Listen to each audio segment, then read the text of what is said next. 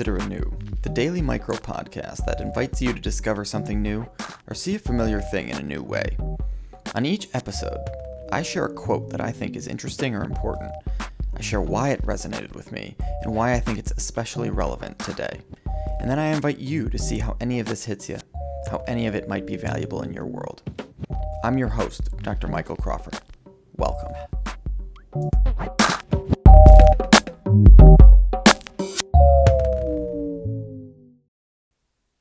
Hello, everyone, and welcome to the podcast. Thank you so much for being here. It is Monday, March 1st, 2021, and thanks again.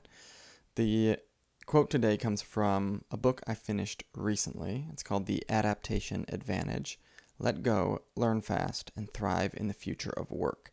And it's by Heather E. McGowan and Chris Shipley, and it was published in 2020. And anybody who is in education or business or entrepreneurship, this is a book that you're going to want to check out.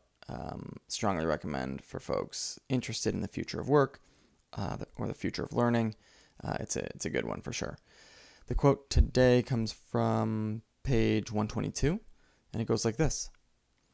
We are so focused on developing machine capabilities to perform cognitive work that we nearly fail to develop our uniquely human skills, and paradoxically, we have trained humans to act more like machines. We are conditioned, for example, to respond to the stimulus of a smartphone alert and have trained ourselves to structure data in ways computers can understand.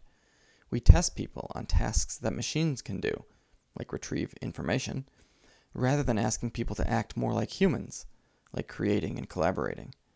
We ponder just how powerful silicon computing can become, and yet we don't even know what humans are capable of doing. I think about this a lot, the idea that the key to our future is leaning into our humanity, the things that make us human, rather than working to adapt ourselves to be more machine-like. And I see this tendency towards the machine-like in a handful of places. I see it in our endless push for efficiency, where we're constantly looking for the next product or life hack, as if efficiency is the only or even the most important outcome of human living. I see it in our push towards measuring everything quantitatively, especially in schools where, quote, good schools are those with the highest test scores, regardless of whether the young people who leave are curious, are kind, or decent human beings. And I see it in the loud push towards computer science education for all, always, everywhere. I stumbled into a conversation on Twitter yesterday, I think, about which is more important, civics education or computer science education. And the conversation wasn't either or, but it irked me that computer science education was getting the weight that it got, given the obvious holes in far too many people's understandings of government and institutions and facts and just kind of general societal functioning. And again, this isn't a full dig at computer science. I think having a handle on the languages being used to build an increasing amount of our world is important, for sure. Especially given the growing impact and ubiquity of technology and software specifically. But to not focus on the root, the humans, how they interact, where they suffer, how they flourish, to not focus on humanity itself feels like a miss. And I would love your take on this. Do you agree with what I'm saying here?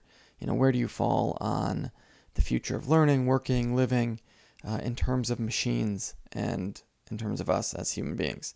I'd love to hear where you're at, so for sure shoot me an email or say hello on Twitter. And I want to leave you with 3 organizations that this quote has me thinking about. The first is an organization called the Institute for the Future. It's led by the brilliant Marina Gorbis, and the Institute for the Future does work in all kinds of areas, from people and technology, for sure, to healthcare and blockchain and food and aging, all kinds of really cool things. Definitely take a look at them. The second organization is called Luminary Labs, and they are one of the smartest, kind of most incredible strategy and innovation consultancy organizations out there. They do work in healthcare and education and the world of work, They work with governments and corporations, nonprofits. It's really cool stuff. And so I would definitely recommend checking them out, and the CEO of the organization, Sarah Hollaback, who is wicked sharp and just does really amazing work. And lastly, an organization, a nonprofit called the Human Restoration Project. And they work to help create systems and systems change in education, and really focus on teachers and students as human beings. HRP has a podcast, which I have been fortunate to be a guest on. They have a ton of resources for teachers and leaders on their website. And they are also one of the co-creators of the 100 Days of Conversations About School project, which I've talked about on here before. And it's a project that you should definitely check out to engage young people in your community about school, about the future of school, about school post-pandemic. So definitely check out HRP and Luminary Labs and Institute for the Future. And I'll leave it there. Appreciate your time as always, and thank you so much. That wraps this episode of Consider Anew. Check out the show notes for links and other details. And if you liked what you heard and you're willing to help the podcast out, please be sure to subscribe and leave a review. And if there's someone in your world who you think might appreciate this episode, do them a favor and send it their way. Thanks to Michael Lipset of Pastel Stories for Thought Partnership, and thanks to you for tuning in. As always, I'd love to hear from you. Say hello on Twitter. I'm at MJCraw. And connect with me at www.mjcraw.com. And until next time, consider anew.